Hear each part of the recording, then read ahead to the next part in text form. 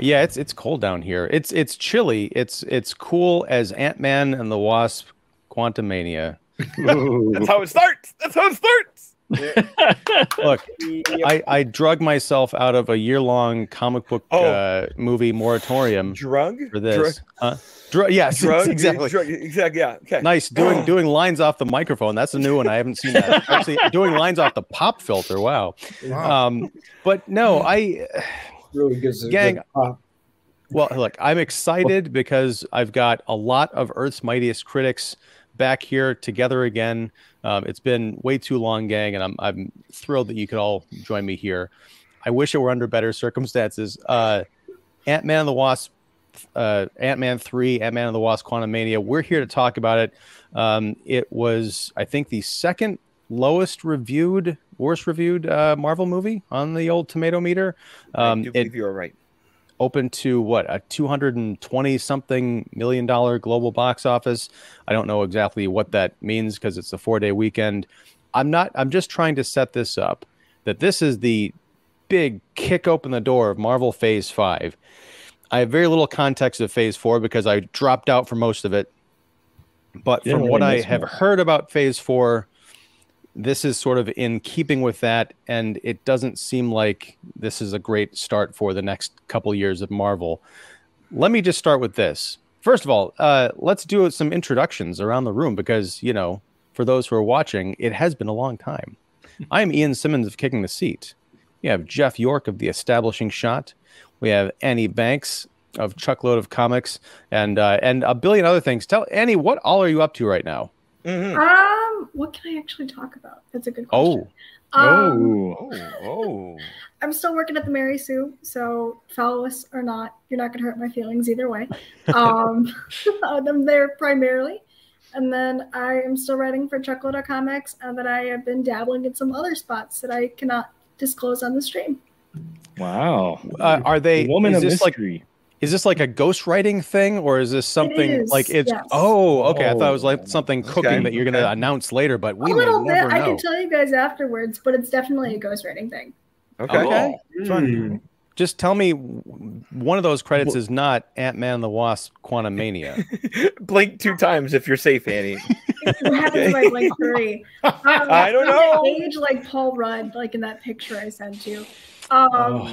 Man, no. Unfortunately, I am not Loveless, and I did not write a really bad screenplay. Maybe in the future. But this is unrelated to the entertainment sector. Oh, Okay. Wow. I love the mystery. Don Shanahan of Every Movie Has a Lesson and 25 While, and soon to be forthcoming the 100th episode of the Cinephile Hissy Fit podcast. Oh, no. It's 2 things happening, Mr. 100. 1, it's the 100th episode of the Cinephile Hissy Fit podcast this Friday. 2, tonight is my 100th appearance on Kicking the Seat over the years. What? Wow. It's 100 right today. That's amazing. Yeah. I'm glad you're keeping track because I lose track of all of this stuff. Oh, but wow. yeah. This is man. All right. Well, I know. Happy to have you aboard as always. What can we expect for is this the night of keeping secrets? Can you tell us anything about episode 100? Right. So for Cinephile Hissy Fit, Will Johnson and I are we did the exercise of coming up with our top 100 all-time favorite movies. We did like the Pub Meeple ranking engine and let the algorithms line them up like this versus this, and it makes your list when you're done. And we're comparing our list of 100 in a unique fashion. All right. And we'll put those on Letterboxd. Well, we'll already put his on Letterboxd. I'll put mine on Letterboxd Friday. Supposed to keep it close to the vest for a surprise, but he doesn't do it and I do. But oh well. Now, Mr. Johnson was unable to join us this evening. Do you have you talked to have you conferred on his thoughts? Because we have the DC shill in the room. Yes. Do you have thoughts from the MCU shill? Like briefly, I can put those through when we get to that round circle later. You betcha. Okay, excellent. Mike Crowley of You'll Probably Agree. Welcome back, sir. And also, speaking of things that are going up, our conversation we did with Pat McDonald on the Oscar movies that just came out this afternoon. Very exciting stuff. All top 10 Oscar nominations, and if you're lazy like me, I have them all time marked. If you want to go to which film you want to see, but lots of definitely lots of thoughts. One of our snippets actually I put up on TikTok, and it was about us talking about everything everywhere all at once. and everyone started going a little crazy in the comments section, we'll say. Nice. Yeah. At one point, they're like, "Oh yeah, 3 white guys talking about the Everything Everywhere All at Once," and I'm like, "Well, actually." Well, that's that's the kind Not of as reaction bad as that the you want. BAFTAs. Yeah. Every time someone says BAFTA, I hear bathtub. But anyway, I hear back like Star Wars. or BAFTA, yeah, the BAFTA tank. There you go. Oh. All right. So, and then lastly, we have Mark the Movie Man Krawcheck, the DC shill. All right. There he man, goes. you're fully decked out. In, Oh my God. Get it, buddy. That's what I'm talking about. Wait, well, we're here to talk about Batman and the Flash Gunamania, right? Yeah, that's Oh, all. yes. Yeah, In fact, that's my surprise to y'all. We're gonna pivot and not even talk about Ant-Man 3. No. Can we just play the trailer on loop for the next hour or so and like talk over it? Yes, we'll do that. Annie, I like your thinking. Mark, what are you drinking there? Is that like a DC themed juice I know what too? that Or is. something? I wish it was. It's Chi-Chi's Strawberry Daiquiri. Ooh. 10 the for only- $1, 10 for 10 right now at Jewel. Exactly.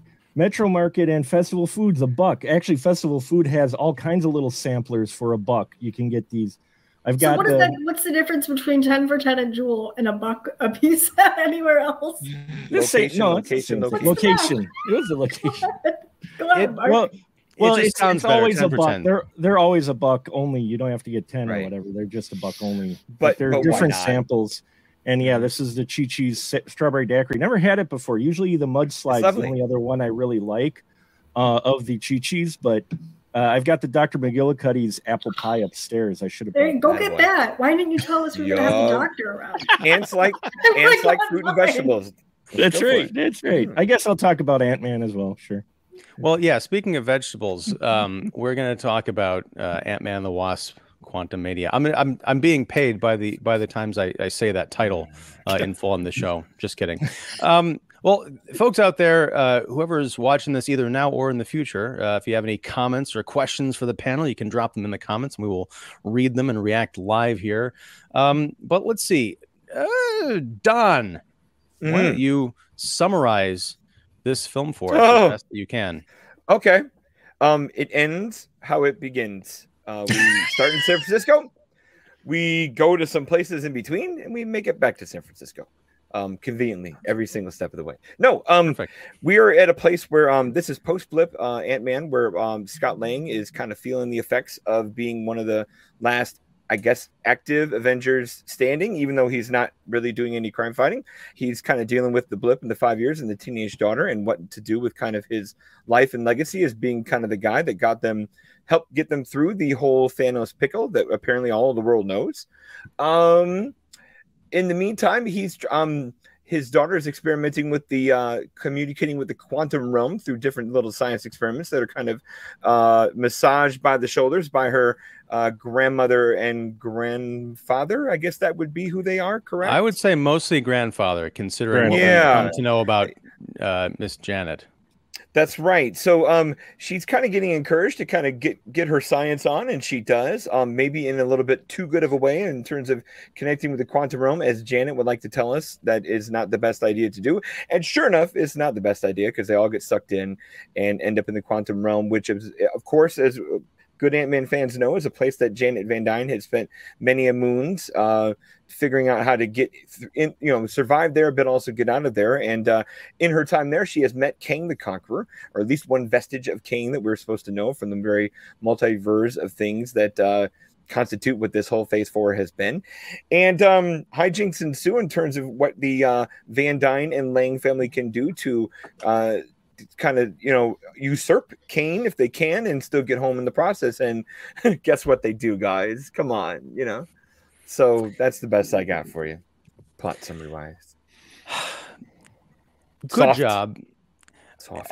Here's the thing, Annie, I had Yeah. messaged you before I went to see this with my wife and my young son, asking if we should watch the last episode of Loki for context, because that was the true introduction of Kang. Now, anyone who didn't watch Loki or doesn't have Disney Plus, they'll probably think that Kang's first appearance was in this movie. You recommended that we do. I watched with my wife. I'm kind of glad we didn't involve my 5-year-old because I don't think he would have sat still because it's a lot of talking and speechifying and stuff. But it's a hell of an introduction. A lot of people gave Jonathan Majors crap for that kind of appearance. They thought he was kind of too goofy or whatever.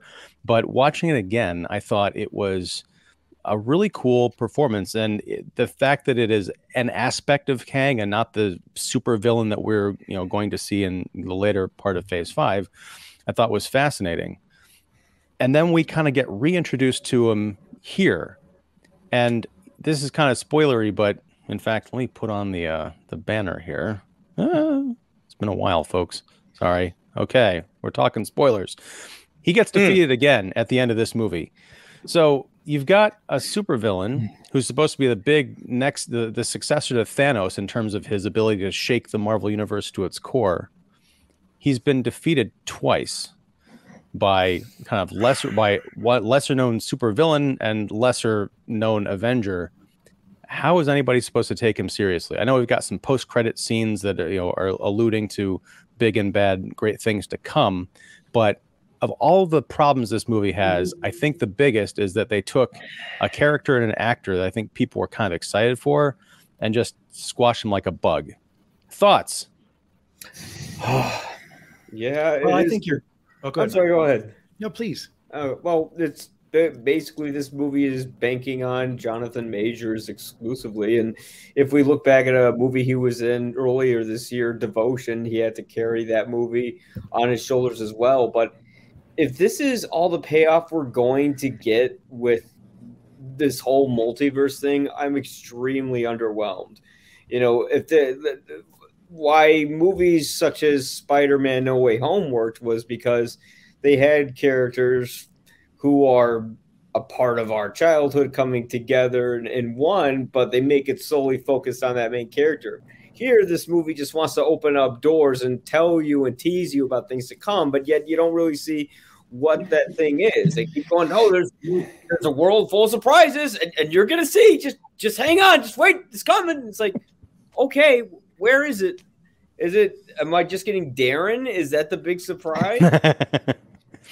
We'll talk about MODOK in a few, but the movie does suffer from the something's coming, something is around the corner. You're not going to believe this giant threat. It's like half the dialogue in this film, I swear. Yeah. Well, to your original question, Ian, I think that the problem here is that we have seen now in the two evident examples that you stated as evidence, as well as sitting through this movie, that stakes are really what's the problem in the MCU right now. There's nothing to be gained or lost if you can always reset things or say, well, he didn't really get defeated, or he comes back in 10,000 more versions of himself, or where are the victories? What's at stake? Nobody dies. Nobody really gets, put out to pasture, and it's becoming more and more of a problem in the MCU that what is really going on here. I mean, I know you can't kill off main characters necessarily, but why not? Why can't you kill off some of the supporting people? Put something at stake. I mean, it takes me back to when Peter Parker walked away from Mary Jane at the end of the first Spider-Man because he didn't want to get her killed. Mm-hmm. And so he gives up potential happinesses. Now, I grant you the subsequent films, sort of wove around some of that. But Gwen Stacy died in the one. And here I just was watching this thinking, okay, it's another big all hands on deck. Everybody's kind of fighting in this huge epic. Here we are in this Avatar created weird world again with so much money spent on the CGI and everything. And at the end, to Don's point, we end up exactly where we are. Nothing's really been lost. Everybody's still alive. Kang is fighting another day. And oh, look, we've got a couple of sneaks at the end to prove that very notion. So I'm sitting there thinking some of it's very funny, some of it's very clever and well done, some weird ass characters that are amusing. It's kind of like the cantina scene from Star Wars on steroids in parts. But what are we fighting for here? I don't really see them fighting for humanity or the galaxy or the world. And too often now these characters just keep coming back and coming back. And, you know, Loki's all worried about it in the Old West. Great. So are you going to have limited weapons there, or can you snap your fingers and go back to a different time period too, where the West doesn't matter at all? I don't know. That's my biggest problem right now with this fifth sort of tier, is like they have established that snaps and multiverses and all kinds of things can just be retrofitted or redone depending on the whims of villains and heroes. So I'm not sure why I should invest in all this when nothing seems to be invested in the storytelling. At least not real stakes. Well, you know, that this gets to the point of something I was thinking about after I saw the film, which was that the trailers sell a movie that we don't get. Totally. The story from the trailers that and now everything that's in the trailers is in the movie, but it's, you know, snippets cleverly culled from here and there to put together a story that, again, we don't get. I thought that this was going to be Scott Lang and his friends get sucked into the quantum realm. They run into Kang, and Scott is disconnected from his daughter Cassie because he lost 5 years, and then the blip and the snap and the blip and all that business, and he really misses his daughter growing up. And Kang says, "Well, I can give you back that time, but I need something from you." And I thought there'd be a betrayal, like somehow Scott has the ability to get Kang out of the quantum realm, and then there's a betrayal. And that's why I was disappointed, because I thought, well, they just gave away the whole movie, but they didn't. That was not the movie we got really at all. And I think it would have been great if this had been, Ant-Man. The Ant-Man films have been these kind of, caper comedies, these light, fluffy adventures. It would have been great to kick off Phase 5 with a sort of version of that ends on a really down note, sort of like the end of Loki, where Loki emerges and the whole world and the multiverse is kind of going to hell. And Scott, they kind of try and do that at the end of this movie, where it's like, what if I have unleashed the apocalypse? But then it's like, it's probably fine. And he eats some like really nasty cake and cut to credits. It's just, it's a very bizarre movie. And Mark, I know you're the DC shill, and this must be filling you with joy. But no. I like Marvel and I like DC. I just want to see a good film. Now, this is a Marvel film.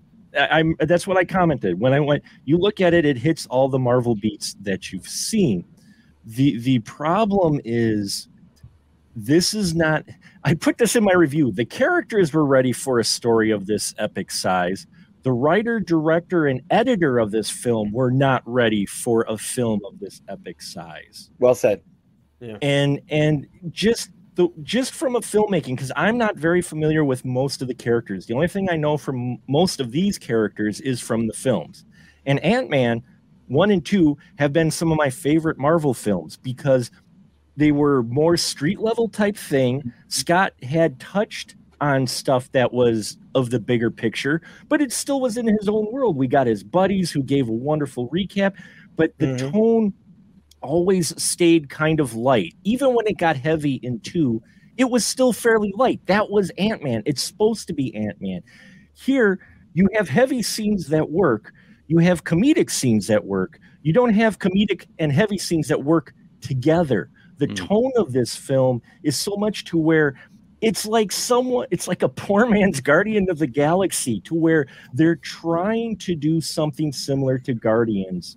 You could feel it, but it's just not there. Given to a screenwriter who is going to cover the Kang Dynasty, which should worry some people because he's writing the Kang Dynasty. And in this one, it just felt like the material got away from him. So you get these wonderful Ant-Man moments, and then you get these Avenger moments, but they don't fit. And then MODOK's a whole nother story to which I said this about Green Lantern too, and I actually like some things about Green Lantern. Okay, they tried, especially when it came out. But when you read the Green Lantern comics and some other comics, there are some things that translate really well to live action, and then there are some things that do not translate well to live action, no matter what you do. And MODOK was one of those characters that he does it within this context. You could get away with Kang and Teenage Mutant Ninja Turtles, but Craig, I mean, in Teenage, but that's because you've got big ass turtles walking around. The way the whole movie is set up, you can buy it a little bit more. But here, it just, every time I saw MODOK, it took me just right. Any type of emotional investment was gone because I was just like, that is just weird. And Kang, I love, he is Jonathan Majors. He's trying so hard, and his character I love his Kang character. I think he's an interesting character, the way he plays it, the way he talks and interacts with the heroes, the whole 9 yards. I am intrigued by him. If it wasn't for him, the rest of this movie it would exist. Really fall flat for me. Yeah. I want to see more Kang, but not horribly makeup at the last minute tag on Kang scenes like we got at the end here. I want to see Kang that you had at the end of Loki, and even most of Kang that you have here. Yeah. Most of those, because that's cinematically, because even him as a comic book character with the weird helmet and the blue face and the whatever lighting they do to kind of play, like, even that doesn't look good. Just have Jonathan Majors be scarred up in a great tunic and you're done. You don't need anything more than that. It's a bit like when you see Spider-Man 3, like Venom doesn't work so well when. Why do they always show their faces when they don't have to? Either stick with the blue or don't stick with the blue. It's, they paid all this money for these actors. They got to, get their money's worth, because you could just have anybody behind that CGI goo. Annie, jump in here. I am embarrassed for Marvel. I am embarrassed because I took a good family friend of mine to go see this, and it's going to be really good. And we met up yesterday, and he's like, I didn't really like it. I was like, thank God. I felt so bad on the drive home. I, as a non-trailer watcher, I avoided watching that just because I knew that it's an old marketing trick to cut the best parts or the most suspenseful parts of the movie and stitch it together and feed an audience something that they want to see and hype these expectations and then just let them plummet. And they can't do anything because if you really want to. What? That Flash trailer is the same thing. I didn't watch it, so I wouldn't know, Don. But you can have your fun and watch it all day long. Don, you're the no trailer guy. What are you doing commenting on a trailer? Guaranteed it's the stitch to the, like, I bet there's 8 seconds of Michael Keaton in the whole movie, and you got all 8 seconds in the trailer. Okay. Yeah. We'll see, Mark. Yes, we shall see. My bet was 20 Sorry, minutes. Annie, my bad. All right. Annie, sorry. I was really unimpressed with Catherine Newton as Cassie. I think that Emma Furman should not have been just booted off of the role, especially through social media. That is incredibly disappointing and disheartening of Marvel to do. If you're a multi-billion-dollar studio, just tell someone. Don't make a social media post that you're going to be recasting the role. Oh, I didn't hear about that drama. So the previous actress who was Cassie Lang in Endgame, from like the 5 minutes that we actually got to see her and interact with her, she brought a really emotionally charged performance. And she lost the role to Catherine Newton, and Marvel announced the recast. I believe it was through Instagram or Facebook. And that's how the actress found out. And I just think it was a total downgrade. I think that this was totally miscast. There was nothing about Cassie that was very magnetizing. They tried to make her this politically outspoken young woman, and I felt like it was Catherine Newton reading off of cue cards 30 feet behind the camera somewhere. I don't know anything about Catherine Newton as an actress. She was in, oh goodness. Big Little Lies. 13 Reasons Why. And Big Little Lies. Big Little Lies. Yeah, freaky. Okay. And I've refused to watch 13 Reasons Why just because it romanticizes the wrong parts of mental health and other things. But kind of being introduced to her performances, this isn't the best way that I want to become acquainted with her work or with Cassie Lang. Cassie in the comics, it becomes stature and kind of is folded into the Young Avengers. And I was kind of wishing she'd be stuck in the quantum realm. I'm serious. There was a leaked ending where it was, I think it was Hope and Cassie, or Cassie and Scott were stuck at the end, and they were swallowed by the quantum realm. I'm like, that's fine. That is perfectly fine by me. They get their reconnection, and you get a nice sending off for both of them while kind of closing the chapter on the Ant-Man saga.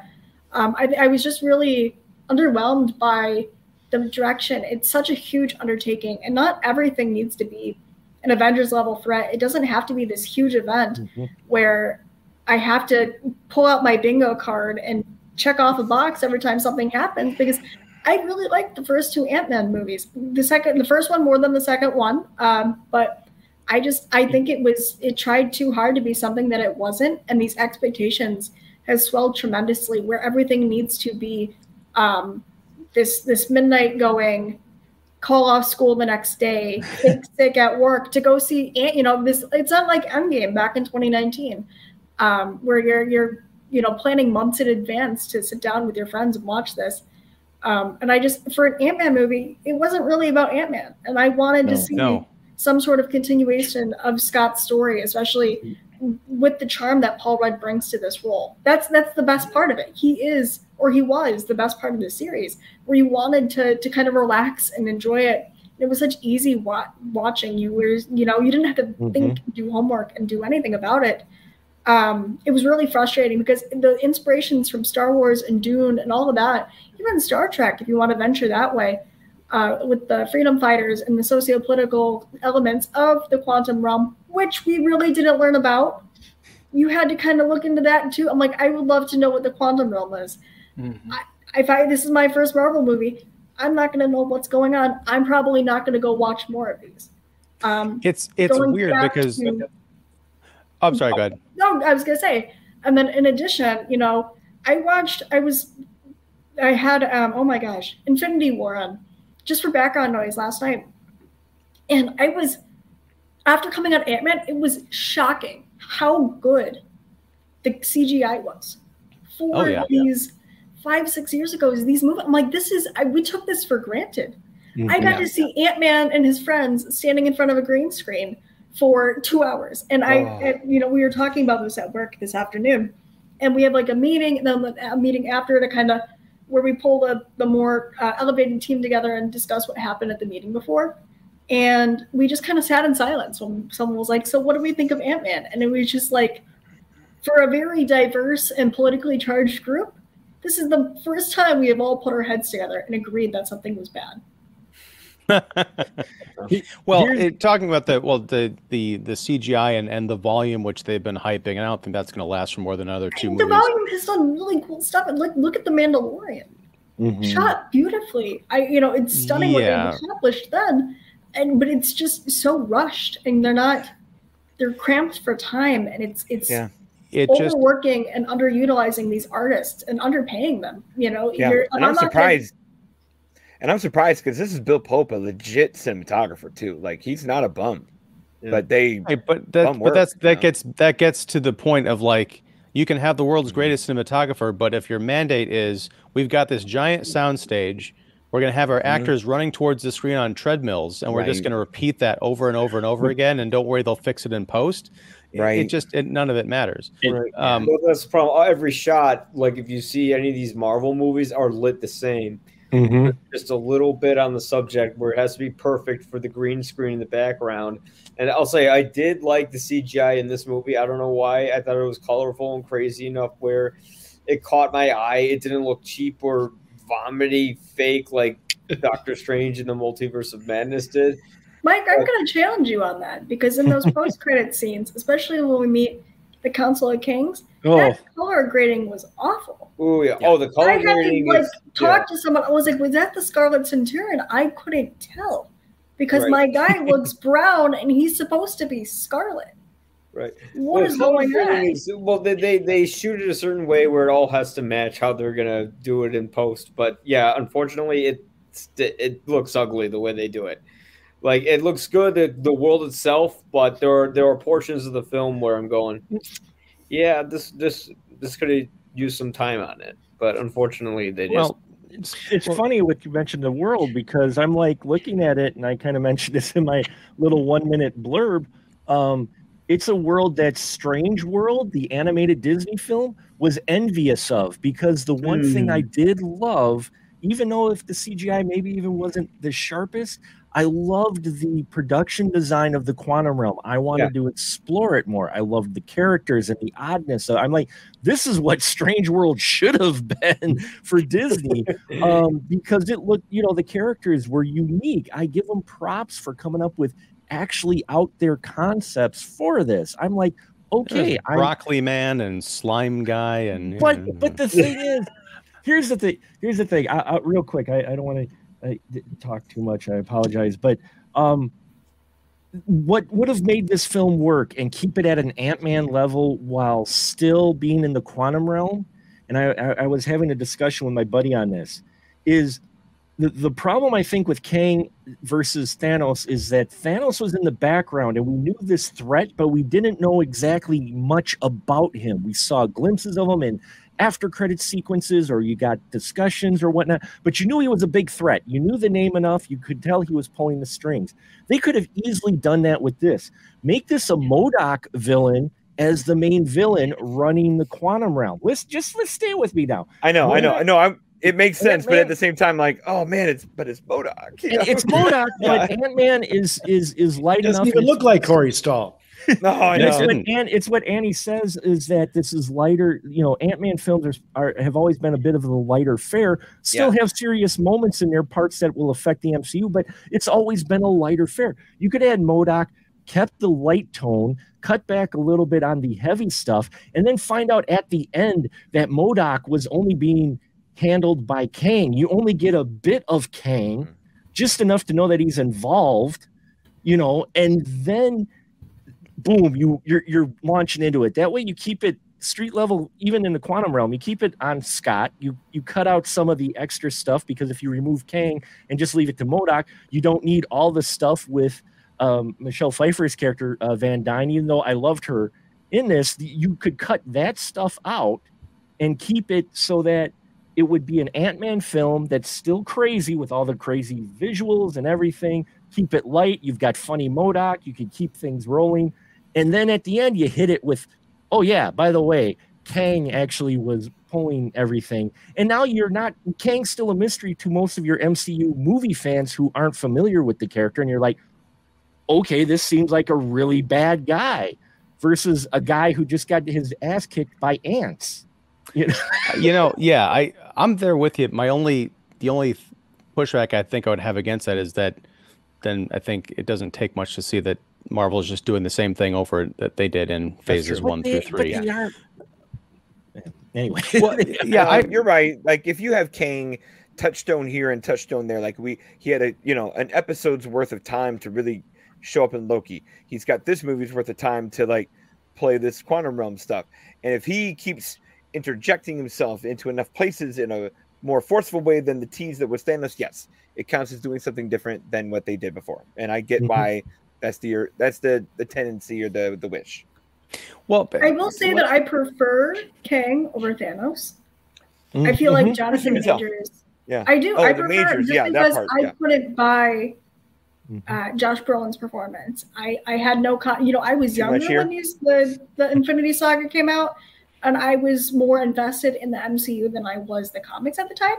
So trying to understand who Thanos was and understand why he posed this great threat, I didn't get it. I wasn't as literate.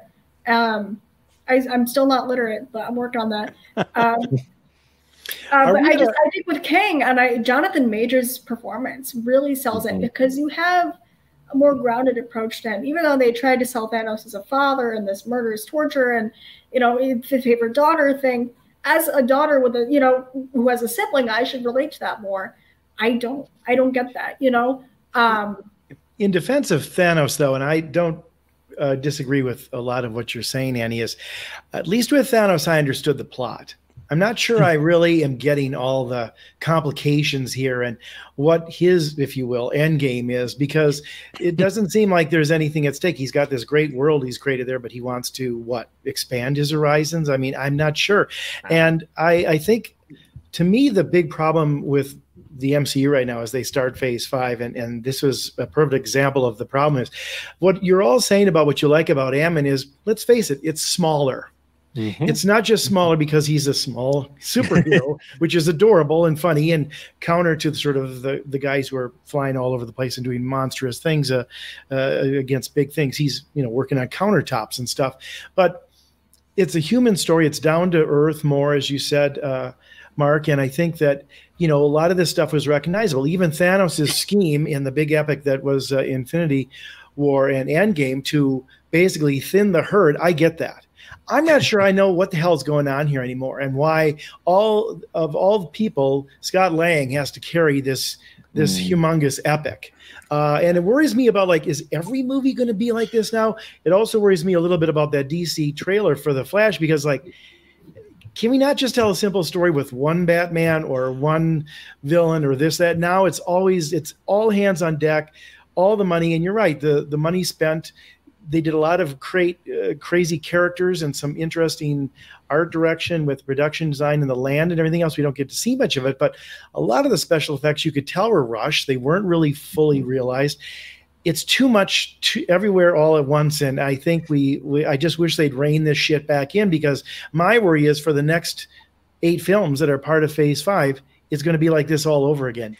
Big, noisy, complicated, convoluted, and again, because you can travel across the multiverse, what's really going to be an end game? There is no end game here. Right. It can all be changed with a snap or by going to this universe or, hey, we're over here now, so we'll just bring this version who died over there back here, and then he continues on. That's bullshit. Yeah, well, here's the thing. I know there was a big retreat a few months ago, and Feige and the creatives at Marvel said that they went away and they planned everything through Phase 6. But looking at the roadmap of just the TV and movies that are coming out in the next year, I still don't see how this connects to Kang. I mean, Secret Invasion, I don't know if that has anything to do with this. I don't know if the Marvels has anything to do with this. I almost guarantee that Guardians of the... Loki season 2. No, but okay, but that's the exception. I mean, but we're talking about stuff that's coming out in the next, 6 months. You've also got Guardians 3. It's kind of the same thing at the end of Loki when they introduce Kang, and they talk about he's going to be the big villain. He's going to come back in Ant-Man 3. And I remember saying at the time, that's 2 years from now. When is this whole thing about Kang is going to be the thing that really shakes the Marvel universe to its core? When's that going to happen? Because you've also got things like Agatha Harkness and Echo and all this other stuff. Got a Celestial hanging out of the planet after Eternal. It's like, right. The Earth's core still okay? Like, what's happening here? And I guess we are just sort of giving up now that everybody has to watch everything to be able to track one film because they're all so dependent upon everything else that's preceded. There's no such thing as a one-off or a self-contained story. If I don't watch season 2 of Loki, I can't appreciate the next couple of movies. Is that how it's all going to go? To me, that alienates a lot of potential audience there because I don't think people want to invest that much time and remember everything. To your point, waiting 2 years for Kang to finally appear, that's abuse, isn't it, of an audience thinking that they're going to give that much time and attention to you? I don't know if that's really fair. Well, 2 years. Oh, sorry. Go ahead. I'm sorry. I was going to say, especially just real quick, Marvel up until Phase 4. Let's face it, everything, and this is before they really had the TV series, so you could really have movies that were connected. Now, some of them were more tangentially connected than the others, so you didn't have to necessarily see everything to get the bigger picture. But if you did, it was like a bonus. But now that they've introduced television and all these kind of disparate movies, it just doesn't feel like it's one cohesive thing. I don't know where it's going or why I should bother following. I will say that the final end credits stinger with that was the Loki one, right? Mm-hmm. Yeah. Right. That made me excited for Loki season 2. I'm like, I want if they stay in the Old West, that could be interesting. Maybe I want to see. I want to see stick Mobius around and Loki, for a while. Chasing Kang through time, and it looked like he was building it looked like he was building a primitive version of the quantum portal that Scott had in the back of his truck at the end of Ant-Man 2. But the one thing I wanted to kind of touch on is Ant-Man as the character. Yeah, he does take a back seat in this film, but he also takes a lot of abuse. I think unjustly so. Cassie is a completely different character in this movie, not only for the reasons that, Annie mentioned she was recast unjustly, but in the first Ant-Man movie, she's, she wants to be with her dad and he wants nothing more than to be with her. In Avengers Endgame, when Scott comes back, she greets him and she's got tears in her eyes and she's so happy to see him, and they're kind of doting over each other. In this one, I understand she's a teenager and trying to like convey that rebellious phase, but she takes it to a whole nother level where she's not only trash talking him at the dinner table with like the whole kind of family assembled, like, I'm out there, saving homeless people from being driven out of a park. What are you doing, Dad? And he's like, well, I kind of saved the world. And she's like, well, what are you doing right now? You're selling books. I'm like, yeah, he's selling books because, as we established in Falcon and the Winter Soldier, not everybody walks away from being an Avenger as a multimillionaire. They have to keep the money coming in. Mm-hmm. And not only he's not allowed a victory lap. Right, but not only that, no other adults at the table stood up for Scott. They were kind of like, yeah, what have you been doing lately, Scott? I'm like, screw you guys. Like, I don't. And then on top of that, Janet Van Dyne, I love Michelle Pfeiffer in this movie. It was weird because when they go off in this flashback jag where it's her and Jonathan Majors and you're finding out what, the kind of Kang's origin in this realm, it kind of became a separate movie. And then when they got out of it, I'm like, oh yeah, that's right, this is an Ant-Man movie. I could have watched the rest of their, conflict going on. But I'm also thinking it's a bit of a stretch. Two stretches. One, she's been out of this quantum realm for probably a couple years in terms of like movie time, I would imagine. Yeah. In all that time, she did not mention Kang or what she saw in the quantum realm. It's a little bit thin. But the other problem with it is Cassie's building this Hubble telescope to the multiverse in her own basement. And, Grandpa's helping her or Hank or whatever is helping her build it. Janet's a scientist and she's been down there. She could help map this, but everybody's keeping this from her because she's keeping things from them. I don't see how you build that in a basement without someone who actually lives in that house knowing anything about it. No breakfast conversations like that. That's almost a movie in itself. Like, how do we conspire to keep the secret from Janet? But we don't get it. So it's just, this whole movie is kind of a foundational mess. And the Star Wars allusions and references, not only in terms of like the visuals, but like the storytelling thing, like it's the Rise of Skywalker all over again. We're sending out this signal, but no one's going to come. Oh my God, everyone showed up. Yeah, I'm totally checked out. Yeah. What's up with this film? Last minute saves in those movies. This is why I'm going to do the bad thing. Huh? Bam. Here comes the good guys. They do it every movie. That's what I feel like, it's nice if as a disposable waste of 2 hours, Ant-Man and the Wasp: Quantumania is definitely that. But it definitely does nothing to build upon Marvel or whatever the heck this multiverse that everyone who's read the comics are hyping.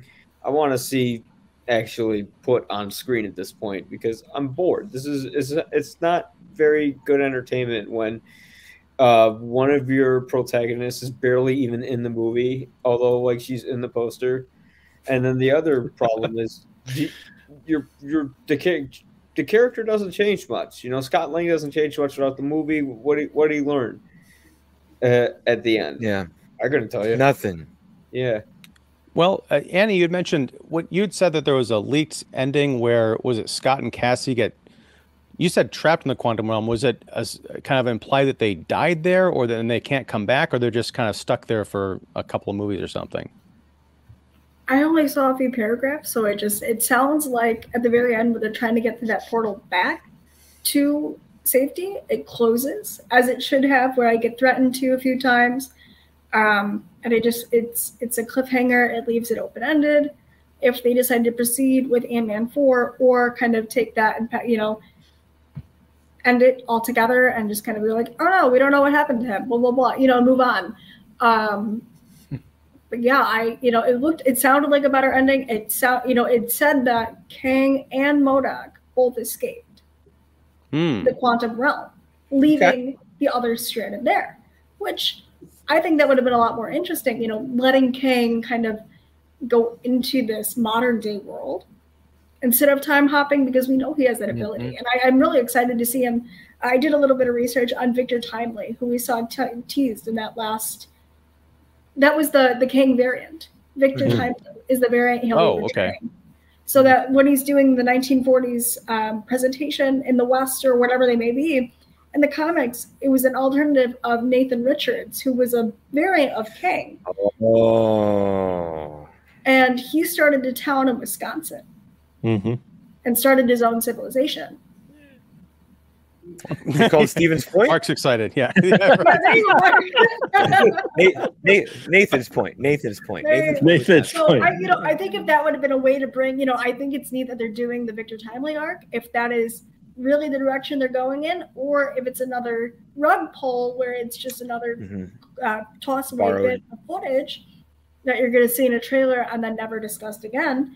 I don't know, having him escape and having that havoc on real time, in real time, I don't know. That would be interesting, especially because Marvel refuses to let go of the Thanos era.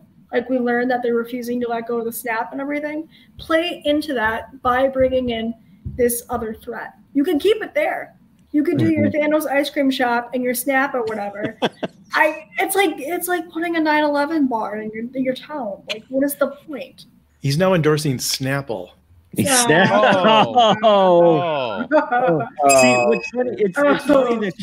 funny that you mentioned that ending, Annie, because in all honesty, where I thought the credits were going to roll on this, I would have probably felt better about the film than where it did.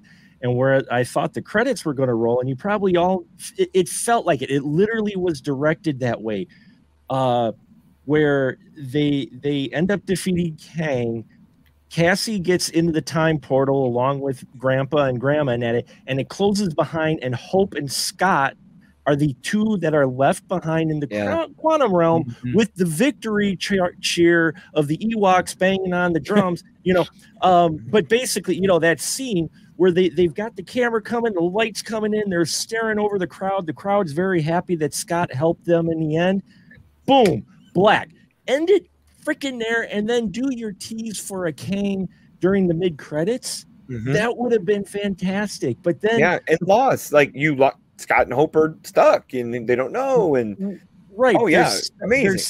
They're stuck, but Scott was happy because he saved his daughter, which was the whole point of this whole film, was him wanting to at least save his daughter. He knew she was safe again. He's with Hope, who they finally are like, hey, you're hot too. Yay. But 3, it's still it's a bittersweet ending, because even though they're not back at the quantum realm anymore, they're with a group of people who they saved, Right. So it's that bittersweet ending. And if you would have ended the credits there instead of having the portal just open back up later, it was like that felt cheap to me. I was hoping it would end at least going, okay, great ending. Hope and Scott in the quantum realm. Who knows if we're ever going to see him again? But we might. You gave that option open, but at the same time, what's going to happen next? Well, I think at the very least, they.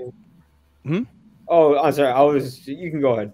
I was going to say, at the very least, they could have. When Scott's walking down the street, it reminded me of the fake ending of Doctor Strange and the Multiverse of Madness. It would have been great if he had just run into Benedict Cumberbatch as he was falling on the sidewalk screaming, and that third eye opened up, because I thought they were copying the same ending.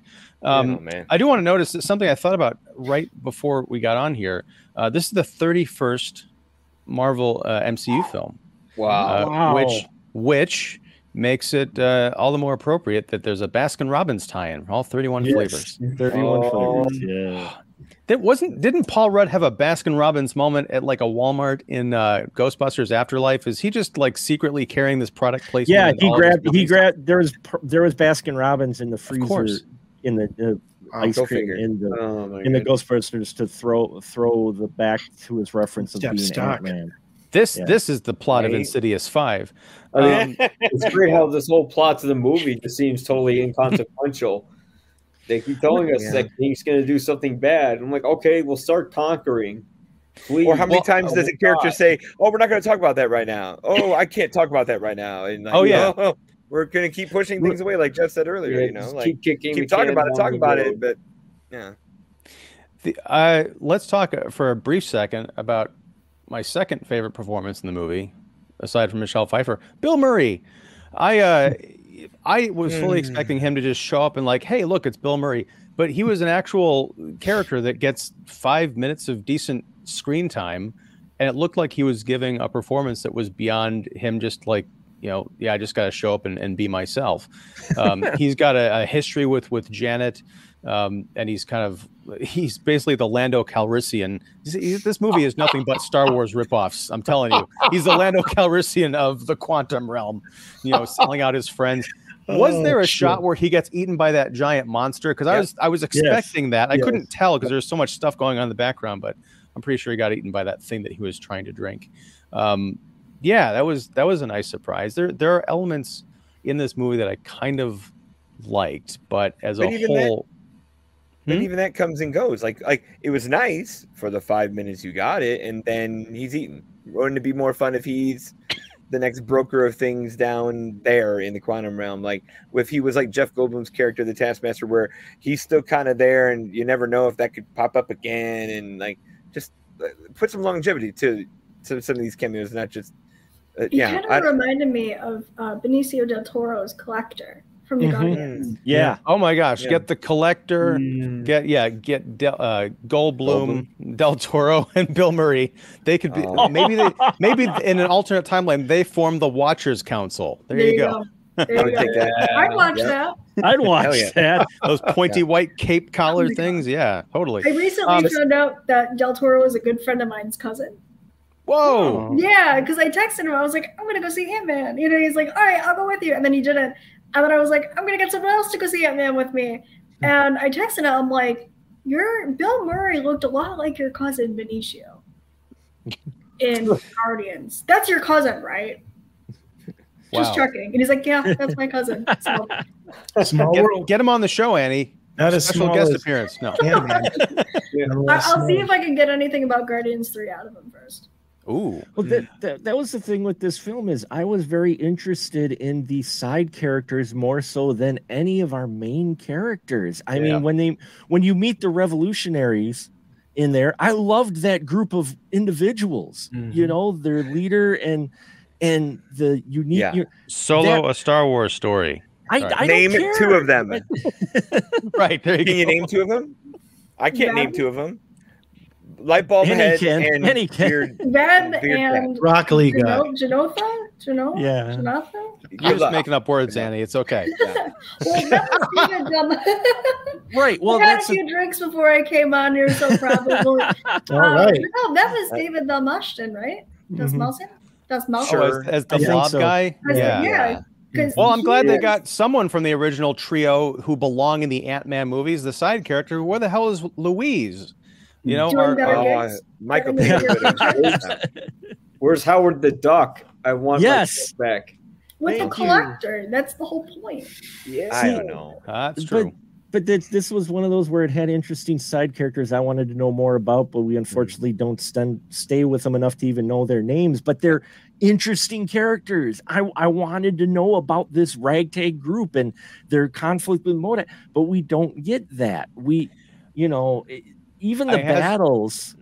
I hazard to guess, Mark, it's because that's about all there is to it. I mean, the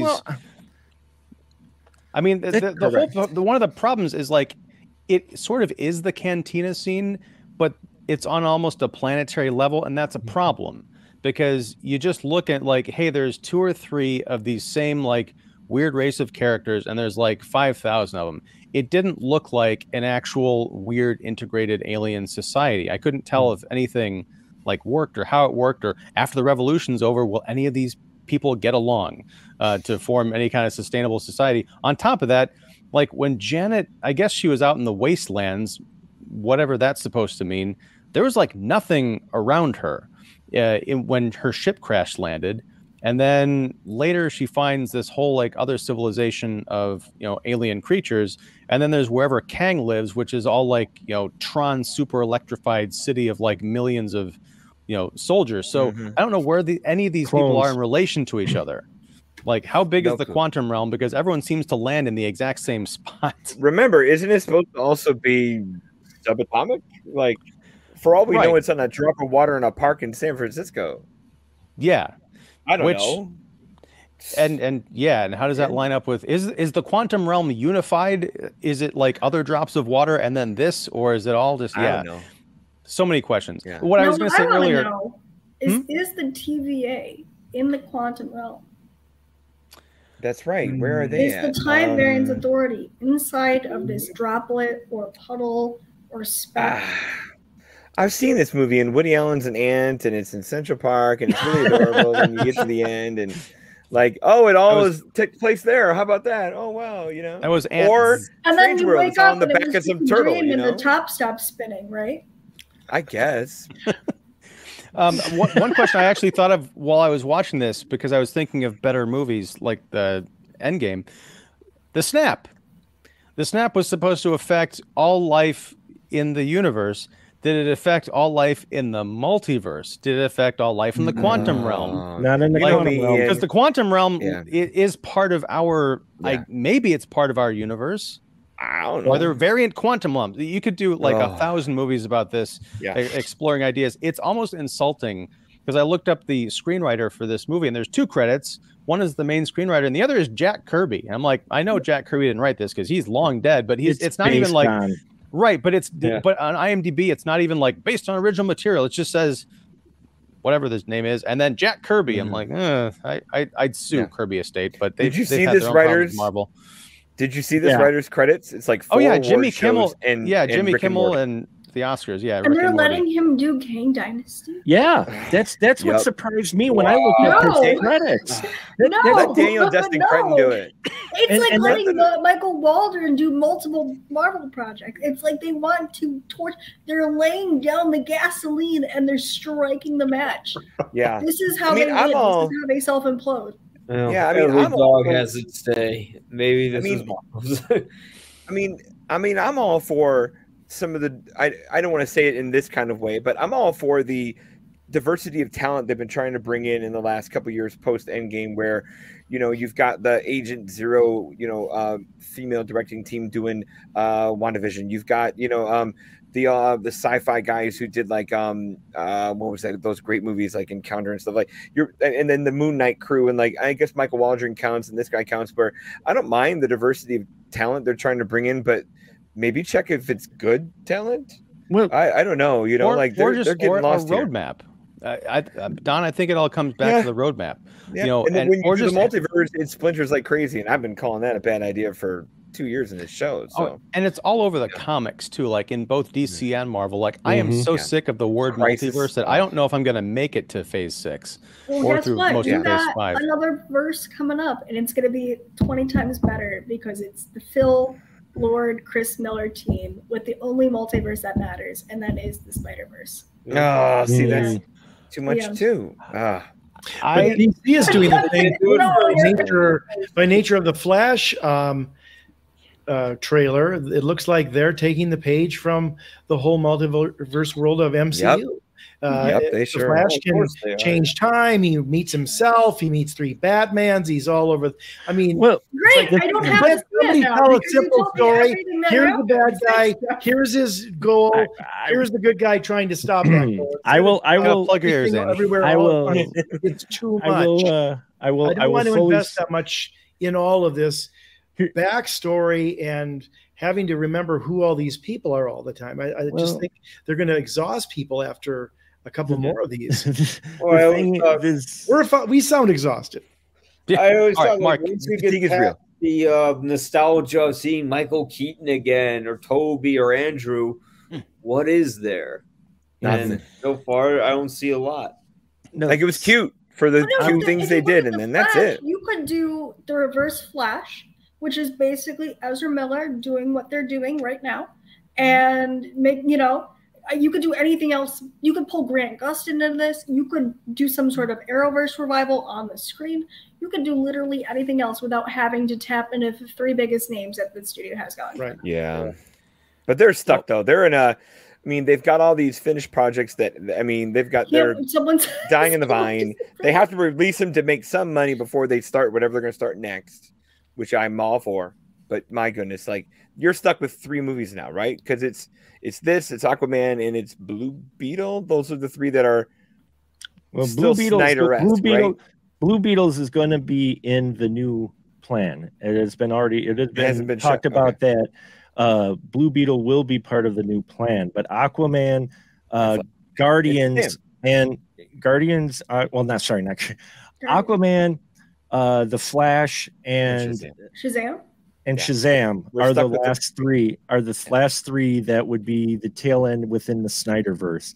And I'm all for you. I understand completely with the repeating, but on the one defense I would have for it, and it's not really a defense so much as just saying the movies are suffering from what the comic books had in going into the 2000s, and it's probably why I kind of fell out of it. Was there's so much crossover, there's so much multiverse, there's so much of this where they could just reset to where the stakes don't exactly matter in a lot of things, because they just, we're just in another universe, we just bring this person back. But there's always been similarities between DCU and Marvel. Hey, they've got their Superman. Hey, we've got our Ms. Marvel. Guess what? They're pretty much the same. You've got your time guys. They're very similar as far as abilities and your basic. Some of them, a lot of them, they're origin stories, for crying out loud. Right. And I think it's not quite as prevalent in the comics, or you accept it a little more because it's print and you get an issue every month, and pretty soon that kind of fades to the back to where long term you're getting into it. You can stretch it. Yeah, you can stretch it. Our movie, it's funny because one of the things that I think in the last certainly 20 years of comics that has really become a big thing is sort of the one-off, where they do a special story, and you can tell a story about Mystique, or you can tell a story about Catwoman when in Rome. Again, maybe not for every character, but as they divvied up a lot of the X-Men, they did things like that. Those are just tailor-made for films if you want to tell a good story over here. But now it's all got to connect. The New 52 and the multiverses and the MCU, it's all just, it's like it's become a religion. Like you have to know everything about everything that's gone on before. Otherwise, you're really not going to necessarily get this. And I don't know. I just find that's kind of crazy, especially when you start finding and running into these obstacles like, okay, which universe are we in here, or when's the origin story start, or wait a minute, that doesn't quite line up with this, whose vision, who's whatever. It gets, we're spending so much time talking about all of this gobbledygook that is great, but it takes away from the simple fact, is this good storytelling? No, it's not. It's too complicated. This is not world policy on foreign relations. They're comic book characters who are trying to go out there and have some fun adventure. And I feel like I have to carry an Encyclopedia Britannica with me all the time to keep track of the players without a scorecard. It's ridiculous. There's a lot of fun in this movie, but the worry to me is, where does all this go from here? Because if this is phase 5, I think you're going to start bleeding fans. You make a good point there. It's got to have. It only matters if you hit him in the wallet. Mm-hmm. Yeah. You have the Fantastic Four coming into this. You have the X-Men coming into this, and both of those titles. Ant-Man doesn't require a lot of nuance once you get that right beat that they once did with the first 2. Right. They knew their formula. They had it down, and they could have done the same thing with this Stout Pact. Even where you leave Kang to be this teaser at the end, where you mention and big bad. Oh no, but we got MODOK for most of it, and then you get that big reveal. And that pulls you into Loki season 2. Yeah. But when looking at more complex and diverse stories, where you have to understand the greater scope of these individually standing storylines, where it's not really a necessary in, or you can't really find that tie. I assume that they're going to do the X-Men through Deadpool 3, through the Wolverine. I know that McKellen and Stewart are teasing some sort of comeback in a big way. That could be Secret Wars as well, which is another headache in itself. Oh my, yeah. Where you're looking at this and you're like, this is supposed to be a family story. They can't tell a family story now.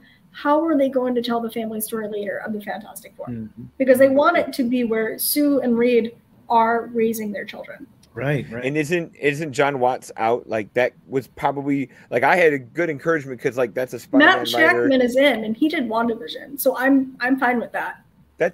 I'll take that for a family aspect. Like, he can pull that off. Yeah. I think this whole thing needs a screenwriting team to do all the movies and all the TV shows. And I know it sounds daunting, but you give people the money that you would give to, you know, all these different movies worth of screenwriters, and you lock them away and you say, come out in 2 years with our next 10 years mapped out, and we're just going to shoot these things. Because it's just, there's no vision. It's, well, literally, because we saw at the end of WandaVision. That's right. But no, it's Vision Quest. He's gonna come back. It's gonna be White Vision. It's gonna be. Is it gonna be with was that Kevin Bacon? No, that was something else. Vision. Anyway, Matthew Modine. Vision. Matthew Quest. Modine. I'm sorry. Modine, He's the Kevin Bacon of non-Kevin Bacon movies. And then we'll have a tie-in to Stranger Things. There you go. Or the Guardians of the Stranger Holidays. Talk about upside down worlds. All right. Well, okay. Here's the thing. We've got this could go on all night. So we got a ton of comments here. Ooh, Let's see. All right. This is gonna be some fun ones here. All right. DN, this is going back all the way to the beginning of the stream. So anybody here? Yes, we are here. Am I in live chat or on the comment section? Is this you're live? in the live. Yeah, I don't know. Hey, Novocaine. is Avinash. Hey. All right. Marvel was a dead horse when Iron Man 2 came out, yet you guys keep beating it. Yes, we do. Wow. We are beating it here We're live. the 6 people that work at Marvel Studios. You got us. We have been the Silver Pirate. God, whatever. You Boom. found us. You've Congrats. caught us. Sorry. No, man. This high-tech set is what Marvel Cash gets you. I'm Patty, totally Marvel. I'm actually in Marvel Studios right now. That's subterfuge. What Hello, the everyone. fuck, you're on the phone. You look like Milton in the basement of Office Space. That's what. Where's your red stapler? I got my red Yeah. I don't have a stapler, but I got a Batman fidget box. Midnight Staple. That'll work. Nice. Cool. Okay. Petty says, hello, everyone. It's been a long time since the whole gang has been together. How does David change shaved and with glasses? It's good to have the most mighty critics back. All right. Let's see. Playing The the part of Russos have- Dave will be Jeff. Right. The Russos have set back cinematography 2 decades, and now we get that idiot James Cameron, who have totally lost his marbles. Disagree. I don't know about the cinematography stuff, because as Annie was mentioning, like the Infinity War and Endgame movies, that I liked Infinity War more than I liked Endgame, oddly enough. Yes. Same. But Yes. I would not Same. ding the cinematography on that. Plus, I mean, what was it Captain America Civil War? I think that's still my favorite. I think that's still my favorite of the Marvel films, Eesh. both in terms of like storytelling and visuals. So, chacun son goût. Yeah. Avinash says, it's funny how they show the box office worldwide, but the whole world isn't drowning in the same woke wave they are. Can't enjoy their stuff because I don't understand their politics. We live outside the USA. Fair enough. That's a fair point. I mean, like what Annie said with the social justice warrior Cassie stuff, like it. That's Hold on a minute. Hey, an don't American forget, thing. I never said the word social justice warrior. No, and but I'm not just gonna let the- you put words in my mouth on this stream. okay. Fair Because enough. Fair that enough. is no, She did no, not no, say no, that. Because you know She did what? not say that. Working in political spheres, I've learned that these terms are nothing but buzzwords that you're going to use True. to rally yourself up, and you're going to label people just because someone said something that you don't want to hear. I wouldn't say that she's a social justice warrior. I think that's a representation of someone who was a white woman living in California. I got you. There's a big difference, and you can take your politics and you can discuss that off the stream, but I'm not here to do that. I'm here to talk about what happened, and that was it. That was the extent. They're freedom fighters. They're talking about fighting for freedom. She wanted justice. They're heroes. They're fighting for the better of the world. If that is our climate right now, homelessness is everywhere. It's not just an American issue. Well, yes. Okay. The Film Fan Club says Scott Lang did nothing wrong. Except agreeing to be in this movie, but that's more Paul Rudd. Scott's wrong for not just slapping that brat of a daughter at least once. It's better to learn a lesson from your family than to have that happen outside one day. What are they even teaching about fam? Well, we're not going to advocate slapping kids here on the stream, but point taken. Slapping me is okay, but slapping kids, no. You can slap me. But you're like a big kid, Mark. You're sitting there. You're in a Batman baseball cap and T-shirt. Of course, I'm in a Marvel shirt, so I guess it's a draw. So there you go. Again, I didn't have to pay for this because Kevin Feige sent me this autographed. It's on the back. I knew that personally. about you. Yeah, it's better than Marvel Cash. Yeah. Jonathan Majors doesn't do a bad job. It's not his fault. The script is lousy. I think we're kind of in agreement here. Yes. I didn't see Creed 2. I wasn't that big a fan of the first one, but I saw the Creed 3 trailer, and partially because Jonathan Majors is in it, I really want to see Creed 3. Mm-hmm. Has anyone seen that yet? Tomorrow. Yeah, I'll see it tomorrow. You'll have to let me know if it's worth checking out. Yeah. Let's see. Can't wait to see Pregnant Joker in the DC Multiverse Flash. That is a reference to a bit of fake news. There was a bit in, it was the Joker, the man who stopped laughing, which is a miniseries that's going on. It's pretty terrific. There's a backup story in which there's a big kind of thing about it, particularly on right-wing media, about how the Joker's pregnant and what are they teaching people. But if you read the story, it's this weird thing where he ingests a bit of Clayface, and like this Clayface thing grows inside of his stomach, but the Joker thinks he's pregnant because he's crazy, and it's like this not even thing. But it's a pretty funny story. For God's sake, James Gunn had to fire Henry Cavill the way he did. Yes, that I'm not a fan of the Cavill not being around for DC, the next phase of DC. Don't let the door hit you where the good Lord split you, Henry. Well, Gunn just came out and he said he started writing Superman Legacy 6 months prior to Irons in the fire. Studios do it. That exit. So he's not. He's kind of deflecting responsibility. Well, people are putting it on Gunn, and yes, I know I'm the DC shill, but just from an outside view and knowing a little bit of the business, but not a whole lot. My suspicion is the stuff with Cavill and even bringing him back, Gunn probably wasn't even brought in any conversations with that, in all honesty, because even though they pulled the trigger with him being the CEO and he was writing his Superman Legacy, they don't tell everybody everything in Hollywood. I mean, we talked about how this movie, a person learned they were recast through Instagram, which is a horrible thing. Producers are doing this now because of social media. They're afraid of what their actors might end up doing beforehand. And let's face it, as much as, yes, I enjoyed Cavill as Superman, don't get me wrong, I still have the movies on my shelf, and I will watch Batman v Superman, and you can all hate it, and all of a sudden, oh no, but Henry Cavill, why did we let him go? And then they're like, oh, Batman v Superman sucked. Bite it, okay? Look, we got it on the movie. We got Henry Cavill, just like we have Christopher Reeve in his role as Superman. We can go back anytime and watch it. Yes, I would love to still watch him in the role. At the same time, not a minute after Cavill is told that he's not going to come back as Superman, he's got 3 projects lined up. One of them is being executive producer of Warhammer 40,000, which, by the way, doesn't just happen overnight because he lost his job as Superman. Okay? Irons in the fire. What exactly? Everybody's what I'm just trying to say and that's his thing. He's been so vocal about being this massive nerd. Like, I've seen videos like he's I missed my Superman call because I was too busy building my PC. I'm gonna go play with Warhammer now. I'm playing World of Warcraft. I'm like, this is super cool that he's super into all this. And it sounds like this, even with The Witcher. I was on my way up to go see a couple of friends up in Milwaukee, up in Wisconsin, and they're huge Witcher fans. And I looked at my phone, and it was when they decided to announce that Cavill was going to be replaced by Luke Hemsworth, and my heart just sunk. But it didn't sink for me; it sank for them, because I knew the first thing I was going to say after seeing these people, who I see like a handful of times a year, face to face, was, "Oh my God, did you hear about Henry Cavill? Like he died or something?" Yeah.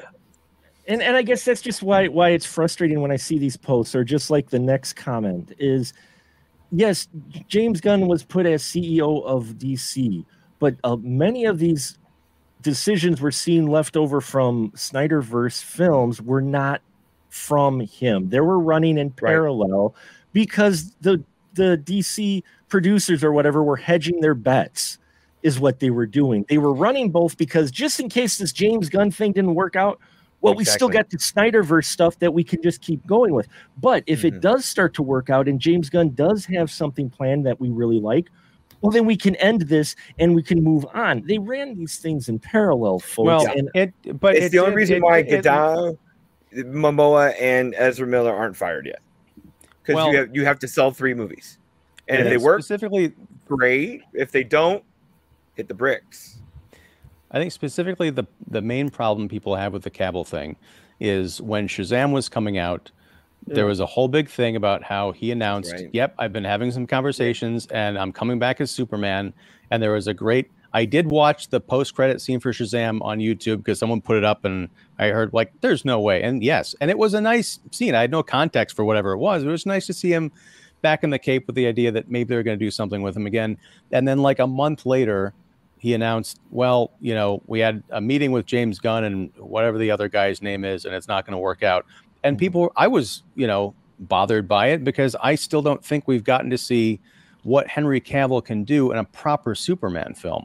And I think that's where a lot of the hurt comes from, is because people are thinking, and I know, Mark, you've got your feelings about the Snyderverse and the treatment of Superman and everything, but there is, I think, a more pure to the comics version that Henry Cavill could do. And maybe they'll do that with whoever they bring in for the next version. But I think it's going to be that person and that script, honestly, is going to have to knock it out of the park in order for people to not be like, they had a good thing and they let it go.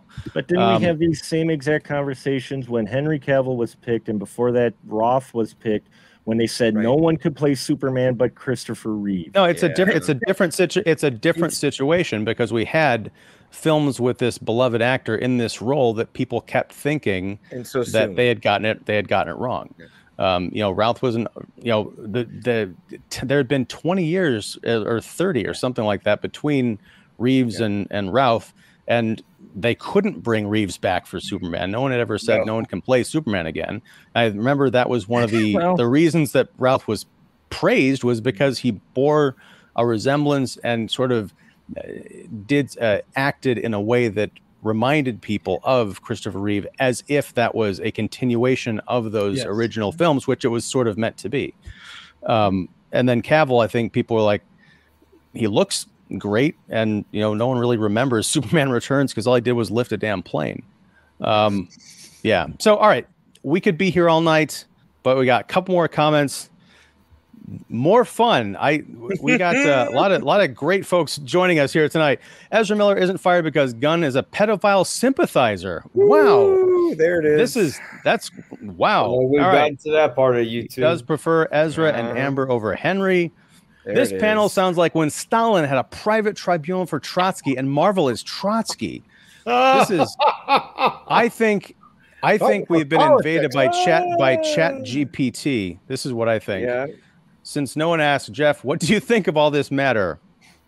What? Okay, Jeff, what do you think of all this matter? Well, I think I said quite a bit already, but I just I found a lot of it entertaining. I find a lot of these movies very entertaining and clever and fun to watch. I worry that it's just getting way too complicated and all this stuff that has very little to do with storytelling, and just even the last few minutes of conversation, it's a lot of stuff that is all behind the scenes, which is, fine if you're following Hollywood. But my worry is all that kind of stuff starts to become the sort of the bitterness that starts to taint these projects, when I'm hoping that if James Gunn is going to take over DC, that I wish him well with it. And, hopefully his vision will be a little more fun, maybe a little more separate than some of the things that Snyder was going for. I think Snyder did some very good things. I think ultimately it was a little bit dark and down and dour, but my concern mostly is this Phase 5, because I thought this was going to be, like Annie said, I really liked the Ant-Man movies because they were small, they were kind of modest, they didn't spend a lot of special effects money. Every shot in this new movie is green screen. It's all green screen. I question whether Michael Douglas is even in a scene with Paul Rudd. I don't know. He may not have been. It might have been shot like Rodriguez did Sin City, which worked okay down there in Austin for that movie.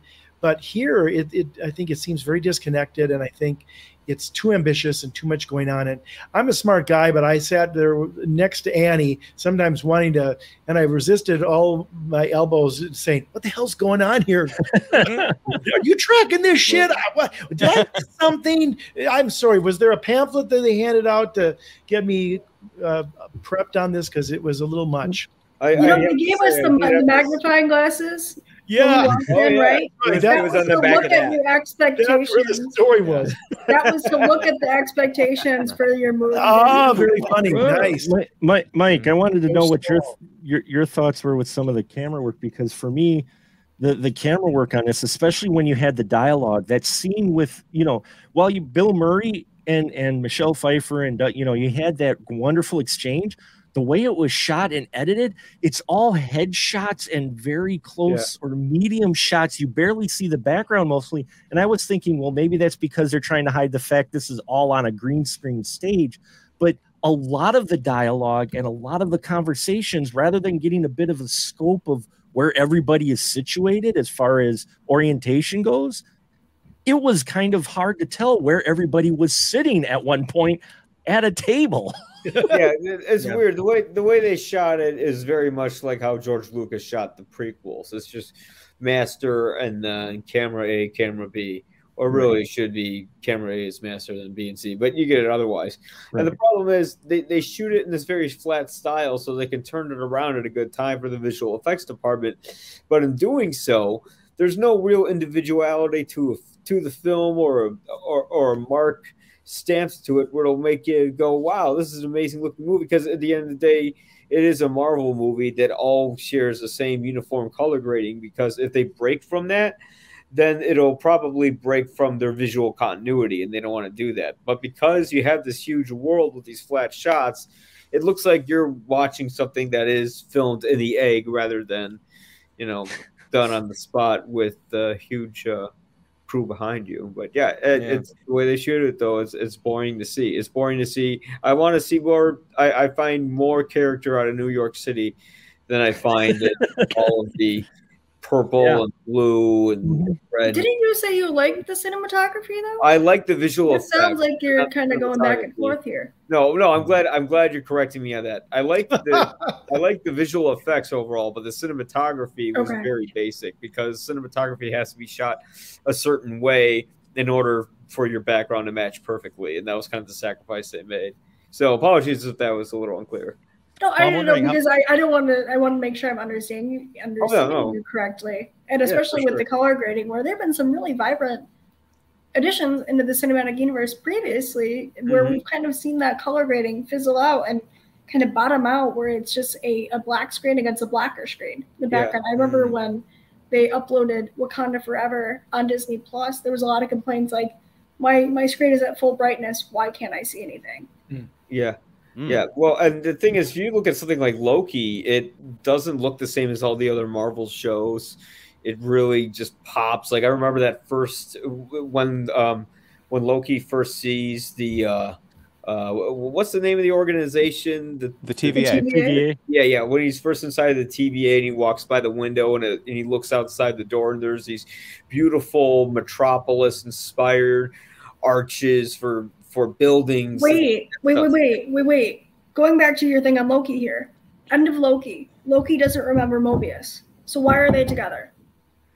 I mean, that's probably like from episode 3 or something. It's something I don't think it's a direct bridge.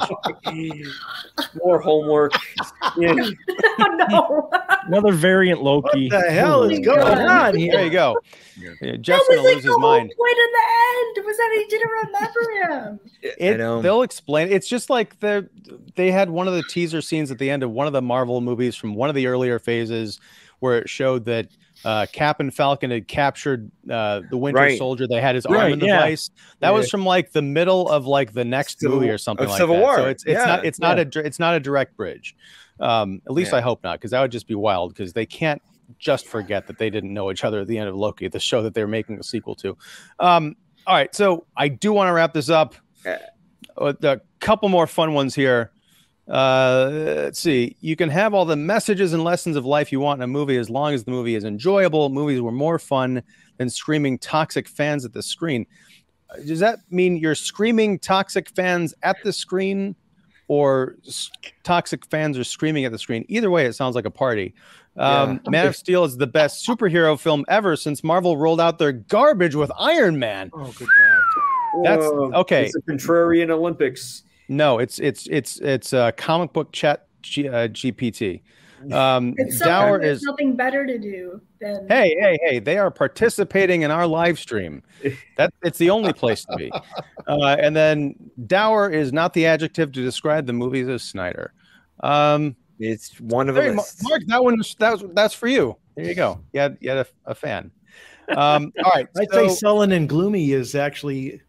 What is the definition of dour? Is a rather appropriate word to describe a lot of the tone and as well as the dark cinematography. But we can argue about semantics. I as much as I'm the DC shill, I will fully recognize the warts and all, but I still enjoy the films, much like a lot of the Marvel fans. In all honesty, you know, I think part of I've seen a lot of, don't believe the critics, just go, I enjoy the film.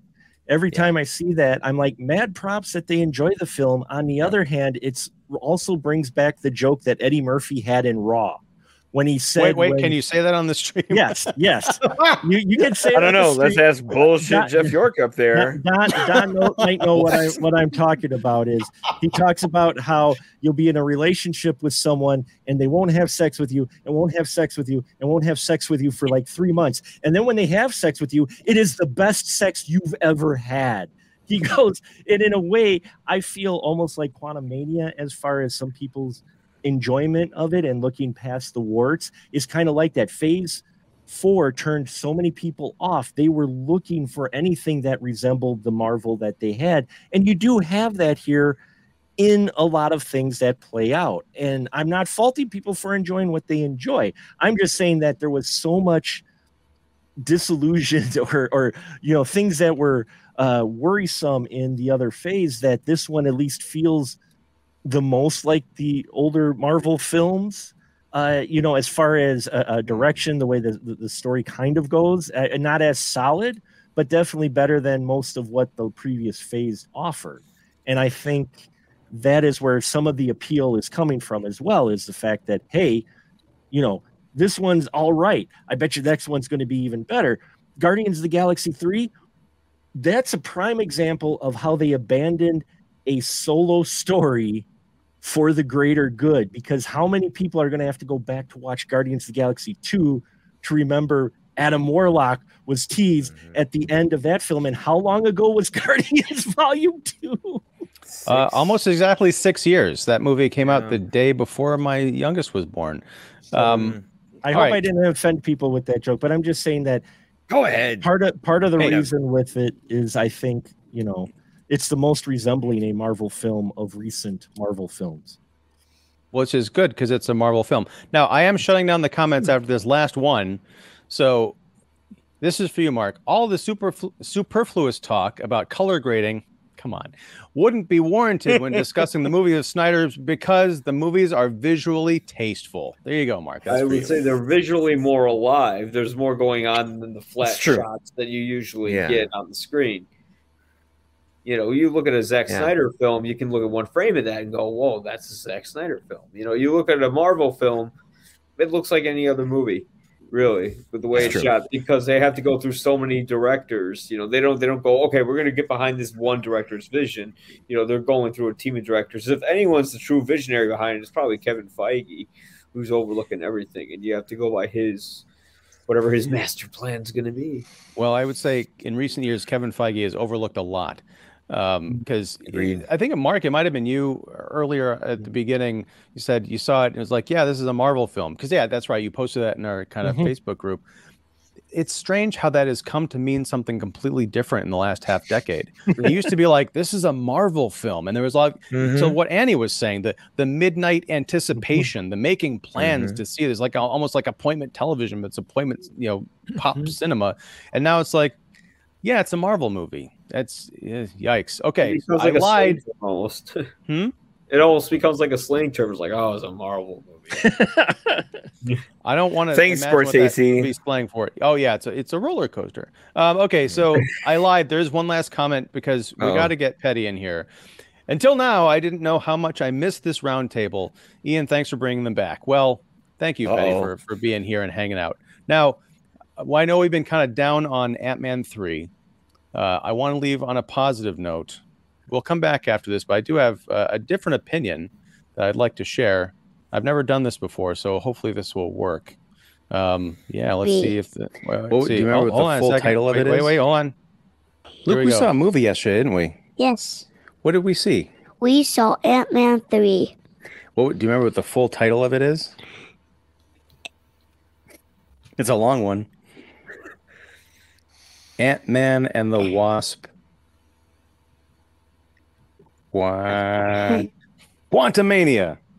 Yeah, that's a lot. And there was a lot of Quantumania going on in this movie. So did you like this movie? I know we've spent the last month watching the first two Ant-Man's movies, and now we have the third one. So you're giving a thumbs up, a really big one? Yeah? Did you love it? What did you love about it? I liked when the ants tried to fight King. Luke, that's a spoiler. We're gonna have to put a spoiler tag on this section now because you just told everybody the big climax of the movie. Yeah, hang your head in shame. No, get back up here. So who is Kang? Kang is the big bad of the entire movie. Yeah. So what does he do? Why is he a bad guy? He's a bad guy because he could destroy any planet in the entire space world. Oh, and all the multiverses, all the different realities too, right? Yeah. And who's trying to stop him? Ant-Man and his friends. Yeah. So how do they try and stop him? What do they do? They tried and Okay, you can pick one thing they try and do. There's a lot going on in this movie. It's a long movie. Try to... You gotta lean into the mic so people can hear you. They tried sending a big Ant-Man army that destroyed Kang. Yeah. Did they succeed? Did the good guys win at the end? Yes. Yeah. Was there anything about this movie that you didn't like? I don't know. No? It was a perfect movie for you? Yes. Yeah, what? Okay, so if there's an Ant-Man 4, are we going to go see it? Yeah. All right. We saw this in IMAX, right? It wasn't the fully big IMAX, but it was a pretty big screen. How does this rate compared to seeing DC League of Super Pets in a regular theater?